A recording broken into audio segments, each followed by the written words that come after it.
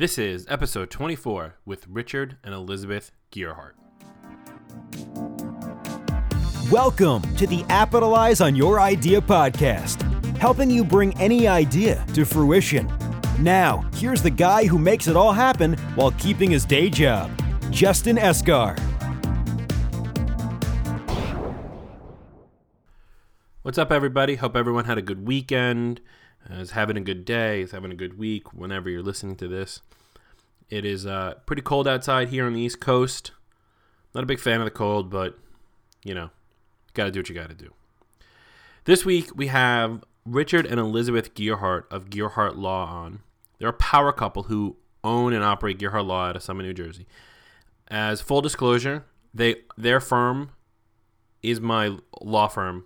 David Postolsky of episode 11 does work for them, and David's actually my lawyer. So now that the full disclosure is out of the way, the two of them, the reason I wanted to bring them on for you guys is not because, yay, we needed another lawyer, or yes, we need to talk about patents again, because it seems to be all we talk about.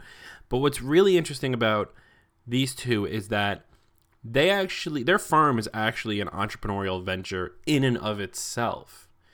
And you'll hear in the interview how they use the web to suss new clients and how they actually ran the startup model in order to build their law practice.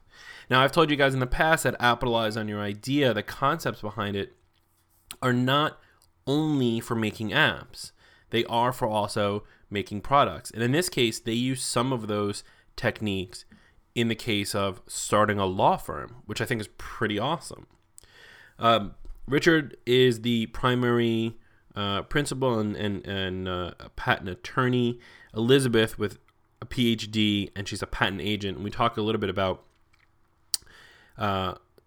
some of the aspects of patents, like how you should get protected and how you should be as generic as possible, and maybe some new verbiage. But what really gets me is just how their law firm, but their angle is that it's a law firm for entrepreneurs by entrepreneurs. And I think it's a really interesting story. So that's why I want to share with you guys. So take a listen to the interview today with Richard and Elizabeth Gearhart.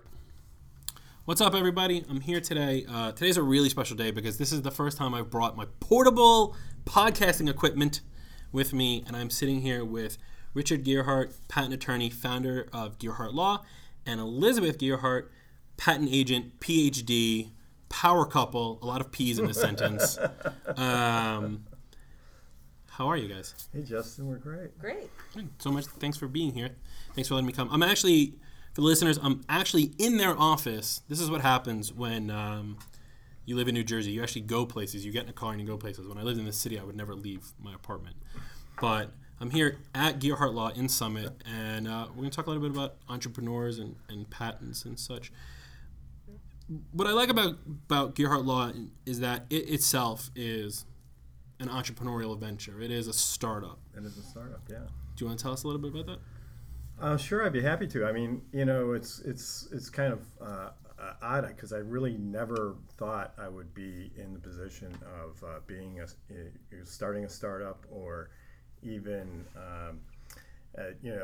my vision of life was that I would go out, get a job, work for a big company, climb my way to the top of the corporate ladder, and that would be a successful career. And so for most of my years as a patent professional, that's what I aspired to, and that's what I did. And then life made other plans for me. I did have a great career in working for companies such as Novartis and Dow, Seva Vision. But we went through a reorganization, and my job essentially went away. And so I needed to think of, well, what's going to be the next step? And I started looking for another corporate job. And Elizabeth said, well, why don't you start your own practice? It's always the wife's influence, right? And I said I would help. Oh, yeah, okay. She said she would help. But it was also, we had just relocated to New Jersey from Georgia, and we had kids in school, and we didn't really want to relocate again. And I thought that it was probably, it's not really something that I was even that enthusiastic about at first. But then I started thinking about it, and I thought, well, this is a really great opportunity to do things differently. I had worked with so many different lawyers and law firms, and they had always seemed to be sort of very conservative and imposing. They all had difficult reputations as people who were just all the negative stuff that you hear about lawyers. And so we really wanted to do something different. We wanted to also try to create a law firm that was virtual. So we thought, and so it seemed like a lot of opportunities to do some things that, at the time hadn't really been done before. So I kind of started with this idea that we were going to try to kind of break the mold, and then that creative part is what really appealed to me.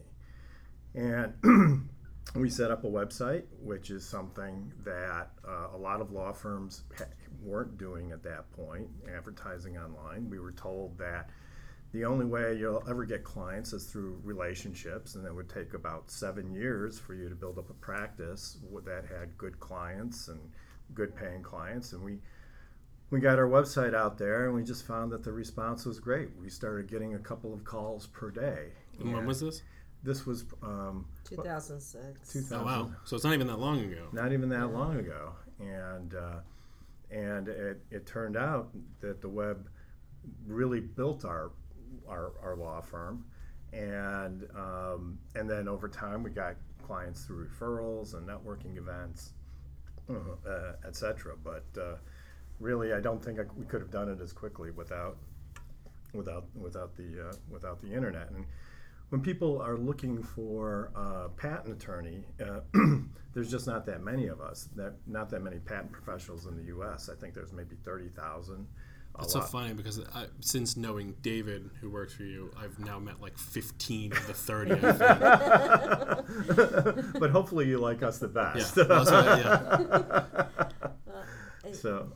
Yeah, and I think one of the greatest benefits for us for starting this firm is it's so much fun. We love the entrepreneurs. We get to see all these incredible ideas come across our desk. And to me, that's the most exciting part. And it's funny because people walk in and they're not sure about their idea. And some people may not think it's a great idea, but we think every idea is a good idea. And some things that you're maybe not going to make $1 million off, they're not a cure for cancer, but they're going to sell really well. And that's a big thing, though, right? Because so many people come in and they say, so many people who come up with new ideas, they're always just like, is this the next $1 million idea? Is this the next $1 billion idea? Is this going to be the next Facebook? In reality, what people need to start doing is focusing on the next $100,000 idea. Yeah. And I feel that a lot of people are still missing that. Mm-hmm. Yeah. Mm-hmm. And I mean, obviously, money is always a motivator in these projects. And one of the great things about working with entrepreneurs is that they have a real passion for their projects that maybe if you're working in patents and corporate or government environments where the inventors don't have the stake that they do in the entrepreneurial practice, they don't really have that passion. They get a pat on the head or something, but they don't get the payoff. But it's also going through the entrepreneurial process, even if it doesn't work out, I still think is a growth experience for the people who go through it, because it's unlike anything that you would do, I think, in a more traditional corporate environment. And you learn things, you learn about the industry, you learn things about yourself, and it's just a great experience to go. Sometimes it can be disappointing, but sometimes it can be thrilling too. And when you've actually manage to pull it all together, then there's a tremendous feeling of satisfaction that goes with that, and so it's a valuable experience, one way or another. And so while you're looking at the $100,000 ideas, I think that's good. If you make $50,000, it's still good. Yeah, it's all good as long as you didn't spend $51,000, exactly. Right? Is that how that works out? So as entrepreneurs yourself, like, what do you guys think some of the hardest things are for the entrepreneurs, short of maybe the legal part of it, because the patent is always such a detailed process. So what else are some of these things that you guys see, especially with, I mean, you don't have to share your clients, obviously, but in some of the dealings you've had with clients, what do you see some of their like major hiccups are? I think one thing that happens a lot with inventors who are new to the process is they come to us. I was just speaking to a gentleman who is a potential client, and they say, what's the next step? What do we do now? You know, I have this fantastic idea. I can, you know, envision it. I can get the patent on it, but then what do I do? And it's really great. It's a really great time to be an entrepreneur right now because there are so many resources for entrepreneurs. So I always direct them to, you know, some of the meetups in the area, some of the government programs, and I think that that's a big part of it. Another part of it is getting the money, and getting the money is hard because you have to be really careful because you have to pay that money back. Right. Right? I don't know. I've never gotten money from, well, I mean, my parents have helped me out, but I've never gotten like, that's the one thing my listeners have always questioned me about. They were like, I've never gotten venture capital. I've always bootstrapped everything myself, which is both good and bad because I've never had to pay anyone back. But as my listeners know, I have had massive failures before. Like I lost $80,000 on a piece of software that I thought was going to be great, and then it was not, and I was a little upset by that. But yeah, you know, you don't want to, with the money thing, it's I don't do it because I don't want to be controlled. I don't want to have to listen to someone else tell me what to do with my idea. Mm-hmm. Right. Yeah, and I mean, it was the same way with us when we were starting out. We had some funds available. It's a little less typical for law firms to take investment. I think you can only receive investment from other attorneys, but you do pay a price for that. And you know, your vision and how you want to run with things. I guess if you do take money, then you really want to try to find people who are going to be helpful but not suffocating, right? But not having that, you know, going the bootstrapping route, if you can do it, I think that's a great way to go. You know? I mean, but it takes a certain kind of person to do that, obviously, because like if you can, I always when I talk to entrepreneurs or I talk to people who have ideas who come to me, and I always push the bootstrapping route. That's just me. And I've said to them, I say, how much money can you lose without it affecting your ability to eat dinner? Is it $2,000? Is it $5,000? Is it $50,000? Once, because a lot of questions all the time is like, what's my budget for this and stuff like that. Once they figure out like what their cap is before they would like lose their shirt or have to eat, cause we're old enough to not have to eat ramen every night. Once they figure out what that is, then they get a better sense of whether or not they need money. I mean, that's worked for some of my people. That's a great approach, yeah. Well, and the other thing is managing the money you have. I mean, really, that's another, I think, challenge for entrepreneurs is what do you actually spend the money on? Do you spend it on marketing? Do you spend it on somebody making a business plan for you? Do you spend it on the patent? We hope so. I was totally going to say, like, I was totally waiting for you to say something to be like, you should spend it here, your law, on a patent, and nothing else. I mean, do you spend it on your branding? Do you Right. spend it on an accountant? Do you spend, I mean, you could build a team of 50 people easily, but, you know, so managing the money, and I have to say Richard is an extremely good manager, so that has helped Gearhart Law quite a bit. Right. You know, we don't have, you know, super expensive offices, and, you know, controlling expenses is a huge thing. Yeah, I only saw one BMW in the parking lot. It's fine. It wasn't mine. No, I think it was Jason's. I had the Subaru. No, but I mean that is a tough thing because there are people who are good with money and there are people who are bad with money and there are people who just don't know. So the real question is like, okay, so let's start from the beginning, right? Someone has an idea. What is it that they should do next? Should they first come to you guys and get it protected? Should they straight up try to get money? You know, what is your advice to the beginning entrepreneur since you guys have done it? Sure. I mean, I wouldn't say intellectual property protection. I think they should come to us fairly early in the process. So you're going to have to do some assessment of, you know, at least some internet searching. Let's just say it's a product that you're looking to protect or an app. You know, you're going to have to do some searching around to see if there's what your competition is, if there's anything out there like it. Okay, at least some cursory, and then you have to figure out, is there a market for what you're planning to do? And get a sense of, you may think it's a good idea, but what's going to be the market pull, and what's going to be the motivator to induce other people with all that other noise and all that other competition for their paychecks. What's going to be the driver that gets them to jump for your... And asking your parents whether or not it's a good idea is never a good idea. But then once you make a decision that you want to move forward with it based on some business criteria, basic business criteria, then you do need to contact a patent professional. You need to do a search to make sure that there aren't third parties who've already patented it and are going to block you. You need to get yourself set up with confidentiality agreements so that when you can, the people, if you do have concerns about letting the cat out of the bag early, that you can, get some protection around what you're talking about an NDA, essentially. NDA, confidentiality agreement. Some of those work better for some people, but it depends on what you're disclosing and who you're talking to. But you have to keep in mind that early disclosures of your idea can have impact on the patent rights. So if you do decide to file for some sort of patent protection, disclosing your idea and waiting too long to file the patent can make it impossible to file the patent. Right. So most large companies don't disclose anything of any technical significance without some sort of confidentiality agreement. So you at least want to get some sort of read on the patent landscape, and you also want to have some confidentiality. And then if you do decide that a patent protection is part of your business strategy, then you want to get that done as soon as possible as well. And what we do find is that a lot of the clients that come to us, confidentiality and protecting their idea is very, very important to them. And some people it's not. They're just going to go for it, and whatever happens, happens.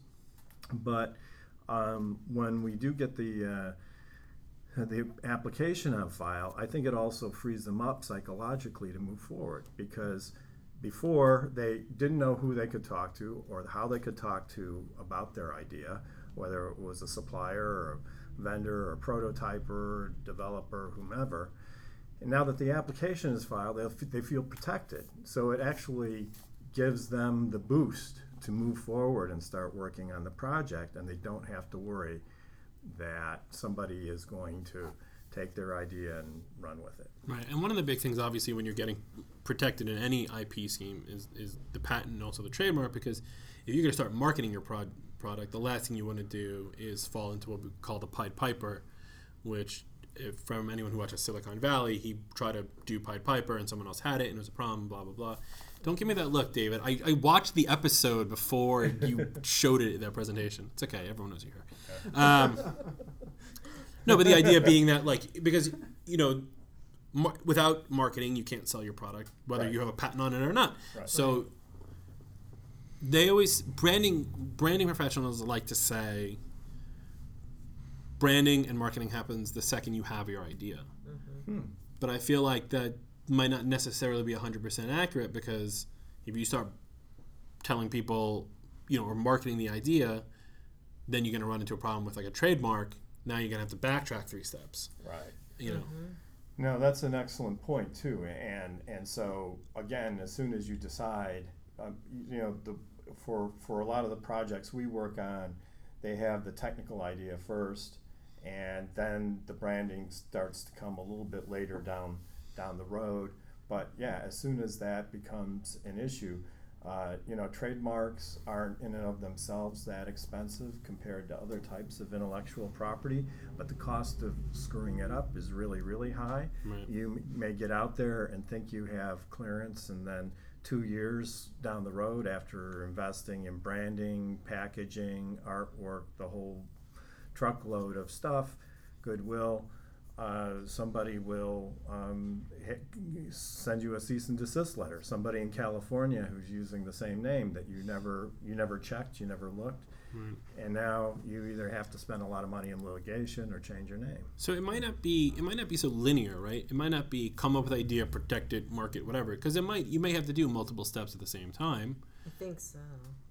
I think that you really should. I mean, the trademark and the branding go together, and you really, I think the NDA. I think really, if you're going to do anything first, I would do an NDA before anything else. Okay. And because we're gonna make an order of operations here, so it's idea, and then NDA. Right, and then depending on what it is, and I would get the intellectual property protection. Just plug it right in there. No, it's fine. It's fine. Put it in there. And I mean, then really go for the branding and marketing. And, I think, there's different ways to approach things. I had a business once, and what they wanted to do was get the orders and then produce the product. Which isn't that bad of an idea. Which isn't a bad idea. And you can maybe try to get banks to lend you money then if you have all these orders and you're going to produce this product. So you don't necessarily have to make a lot of the product first to sell it. If you want to try it yourself and sell it on the internet, if it's, Well, a great example of that, I know we're recording this in middle of November, and it's probably not going to air until December, but if you, for the listeners, if they backtrack to the end of November, I just wrote an article, or I copied an article from someone else, on Teespring, I think the name of the company is, and what they did was they wanted to make T-shirts to save this bar in college. And instead of just creating the T-shirts, what they ended up doing was creating a new process where they took pre-orders, and then when they got enough orders, then they produced the T-shirts. And now they actually offer that as the service to people who want to, because everybody wants to start a T-shirt company. I don't know why. But the idea now is that you can take all those pre-orders without having to put a dime in, let those orders come in before you go and build. Right. So in that case, you would push your marketing, right? As soon as you're protected in the marketplace with whatever intellectual property protection the design or whatever, yeah. Right. And we do whole strategies for people. So we don't just say, here, get a patent on this or get a trademark on this. We try to look at the whole picture of their whole business and do a strategy that's going to last a few years. Right. Then I would go for the marketing next and then fill the orders, as you just said. Right. So let's talk about the strategy, because it's a good thing to talk. A lot of entrepreneurs don't necessarily have a strategy per se with their business. What do you guys see as something that a lot of entrepreneurs would be missing when it comes to? I mean, I can name one thing that David pointed out to me about my apps, where he said, when you said to me, what's SciMyPay going to be like in 5 or 10 years? Because it's not going. Because I said this before on air, and I've said this in presentations, and I've said this 100 times. Apps today are not going to be what apps are in 5 years.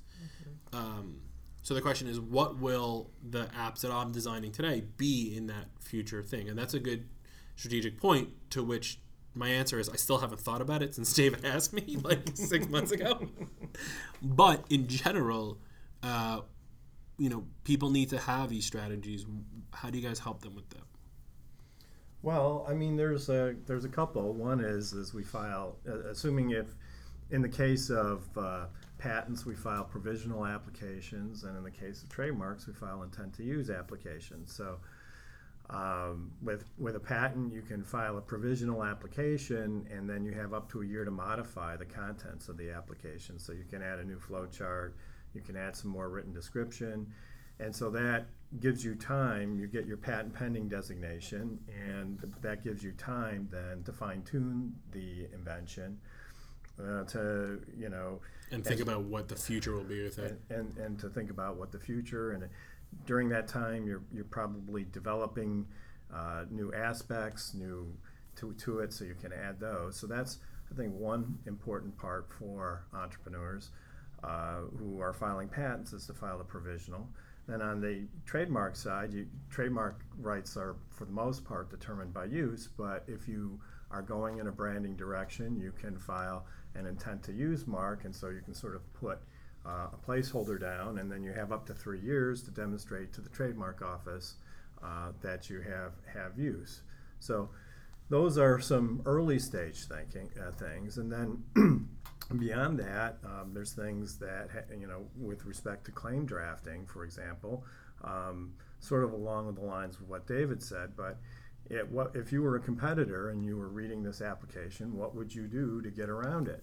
And so, you might add the shopping cart in a different part of the in a different part of the website or something like that. And so you get that list of ideas, and then you make sure that those are covered by the claims. So essentially what you're doing is you're poking holes in your own patent, right, looking to see what other people may want to do, because a lot of the times entrepreneurs, and I've done this myself, are very blindsided to, they have the blinders on to point them in what their product is doing, the way they see it working. And you need to be able to open that up and see what other people might see your product being used as. So yeah, you have to kind of reverse your frame of mind and ask yourself those questions. And obviously it's a team effort. And then beyond that, you can file additional defensive applications. If your product is up and running and generating revenue, it's usually, a business is usually not protected by just one patent application.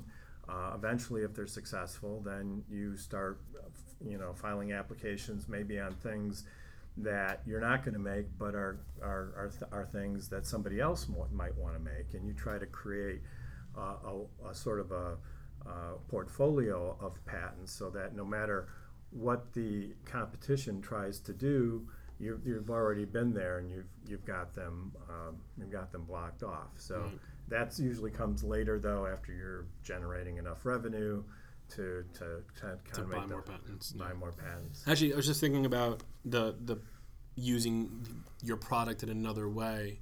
So we just released an app called Good Night, which is an app that allows parents to monitor if their kids are on their mobile devices when they should be sleeping. And so that would have been nice to have when right? our kids were When the kids younger. were- Yes. Well, actually, so Sooner the better, we started so we started to get the word out, and somebody wrote to us. I'm not going to say how this word got to this person and how it came back, but somebody wrote to us, and I'm pretty sure she was kidding, but she was like, "I should put this on my husband's phone," and I was like, "What?" And then it took me a second to realize what she was talking about. She wants to monitor her husband's phone to make sure he's not using it like where she wants to make sure he's not cheating on her, essentially, is what it comes down to. And I was like, I would have never thought to use like a kid going to bed monitoring app for that. Right. But you know what? If someone has another use for it, someone has another use for it. But I mean, it's that same concept on a much more broad scale, where anyone who comes up with any idea, you need to look at all the possibilities and not just the narrow focused one that you think it could be used for. Yeah, right. absolutely. And we brainstorm with our clients a lot. And one thing that we've been trying to do more recently is, if you came to me with some mechanical device, for instance, we try to see, is there a way that you could communicate with this wirelessly to make it do something? So, and we try to put things in broad terms. So wireless could mean wireless and whatever else is going to be out there in 10 years, because patents last for 20 years. So, we try to foresee with the new technology to bring it into almost every patent that we write somehow, just as not that the inventor's necessarily even going to use it right now, but a competitor might. Right. Right.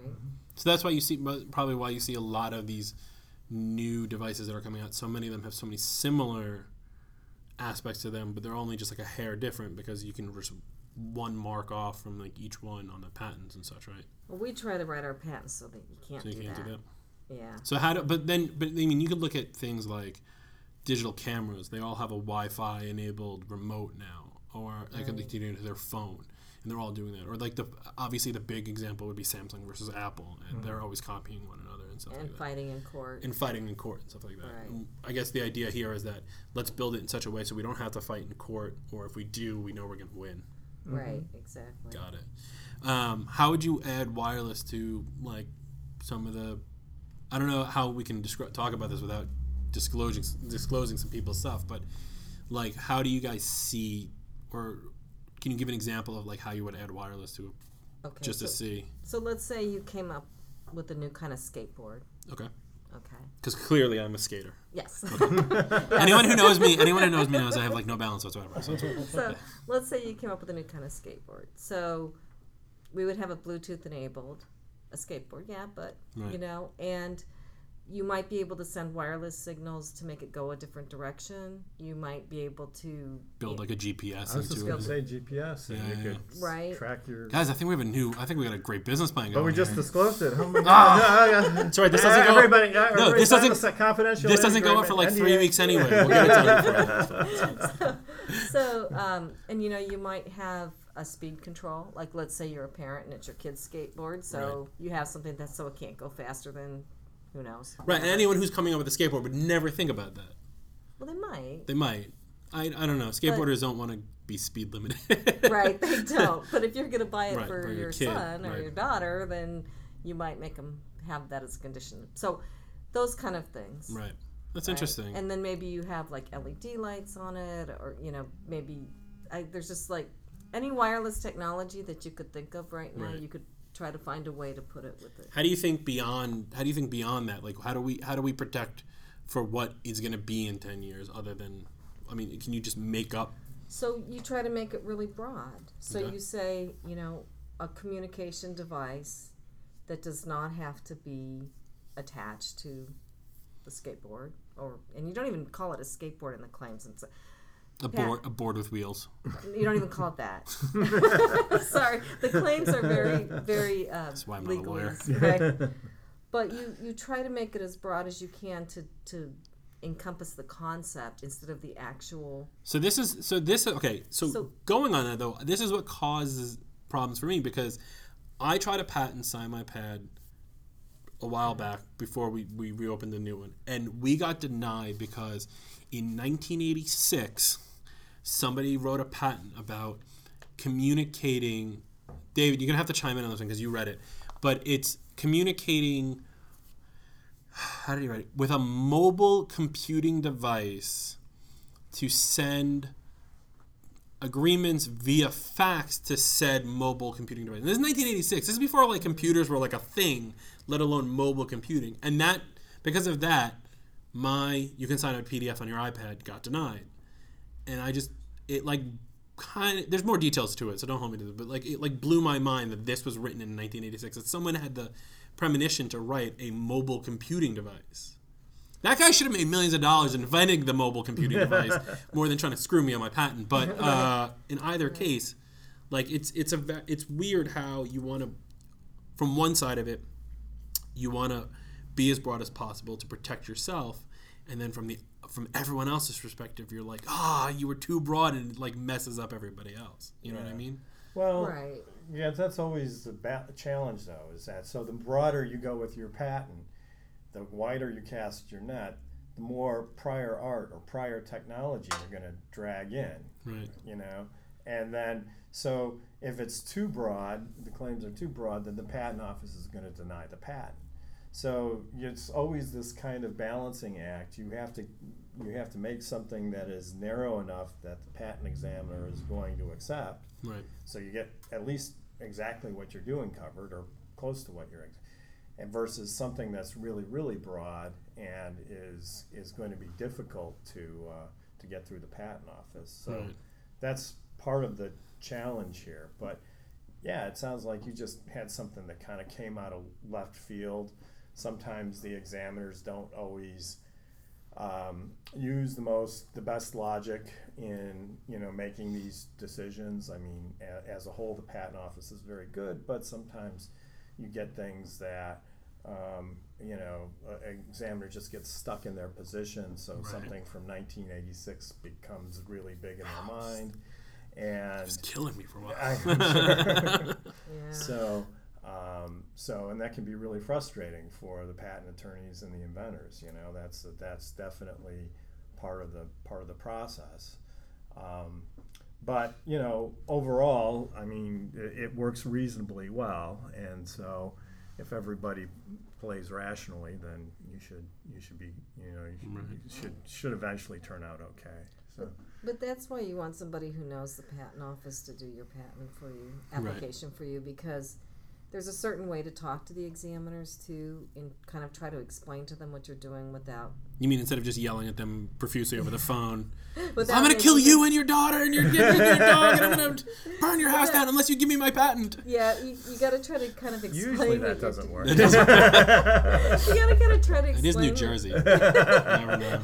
Explain it without making them feel too stupid because they didn't know Right. what your invention was. They didn't understand it. So, But that doesn't. But on the same token, right? If they didn't get it, how is anyone else going to get it? And these guys are trained. Like Mindy Bickle was on a couple episodes back, and we talked about the examiners that work there, and these guys are trained and whatever. If they're not getting it, forget that it gets denied because of something in the past. Let's talk about they got denied because they didn't understand it. If they're not getting it, your audience probably isn't going to get it either, right? well, it depends. I mean, patents are in a language of their own.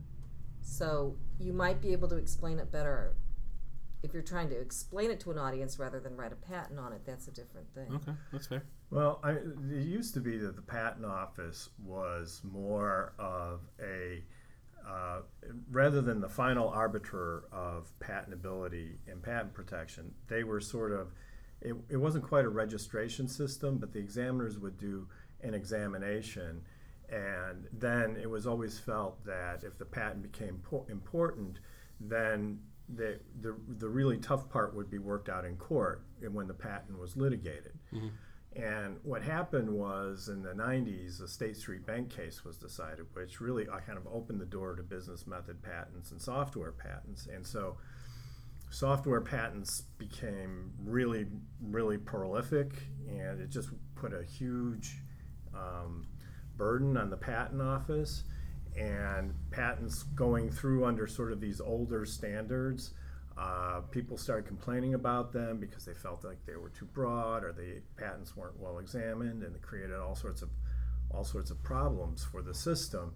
And so now the patent office is trying to tighten up on a lot of those things, and they're trying to go through a more difficult examination process, and they're trying to be sort of more not really just kind of leave it to the courts to decide what patents are good and what ones aren't. So as a consequence, I think a lot of the patent decisions were a little bit iffy in the olden days when it came to software patents. And so you had kind of crazy things like references from 1986 and all of those kinds of crazy things happening. Right. So I don't know if that actually, And it doesn't help me any because that patent's still there. But luckily, my lawyer, who's sitting right there, will take care of it for me. Now we know what the underlying issues are. I'm still trying to figure out the underlying issues myself. Yeah. All right, so as we wrap this up, I want to ask you both the same question, and I want individual answers, which is what would be, other than getting yourself a patent or trademark, what would be the one piece of advice to give to any entrepreneur, wantrepreneur, or inventor? Marketing? Put money toward marketing? I would spend a lot of money on marketing. I mean, not a lot, but whatever you could, and maybe even include in that a focus group. Oh, okay. My answer is going to be, I guess I would say one of the most important things is work on yourself, your business self. Your business will improve if your personal strengths and your business strengths improve. And so study and learn as much as you can. And if you if you have any hang-ups, try to take care of those as best as you can, because at the end of the day, I really think all of this is about relationships. And so your ability to form relationships, business relationships with people, is going to have a big impact on the success of your venture. And so, I think that's a really good place to kind of do a self-evaluation. I can only say that because I've been through that process so many times in my career. I kind of feel like I'm going to go home today and look myself in the mirror and be like, you need to clean up your business. And then I'm going to be like, who are we kidding? Take a nap. Yeah, well, to the extent you can. Right. That's my... No, that's good. I like it. Okay, so since you're such a prolific on the web, where can people find you guys online? Well, there are two places. We have a website, www.gearhartlaw.com, and that's GEAR, like gear shift. HART, law, LAW, so gearhartlaw.com. And then we also have a blog called The Patent Puzzle online. So We'll put it in the show notes for you guys. okay, yeah, so we do some legal blogs, but we also do a lot of blogs geared strictly towards entrepreneurs. Oh, excellent. Well, thank you so much for being here. Well, thank you very much. We'll talk to you guys soon. All right. Okay. What I tell you guys, right? Power couple, genius, not only covering the patents, but the fact that they're so in touch with the entrepreneurial world. You know, when I lived in the city, I didn't think that businesses outside of the city would work the way these do. And Elizabeth and Richard really show, not only with their own business, but their clients, that entrepreneurialism is alive and well here in New Jersey. And if it's here, it can be anywhere. And you just need to find it. You need to find the right groups to meet with. You need to find the right people to team up with to make your product, make your idea come to life. So thank you so much to Richard and Elizabeth for being on the episode. I really appreciate it. And thank you for listening. I do appreciate everyone who's listening. Do leave a comment in the iTunes store. Let me know that you like it too. Send me an email, justin@justinescar.com. And we'll see you guys soon. All right? Have a good one.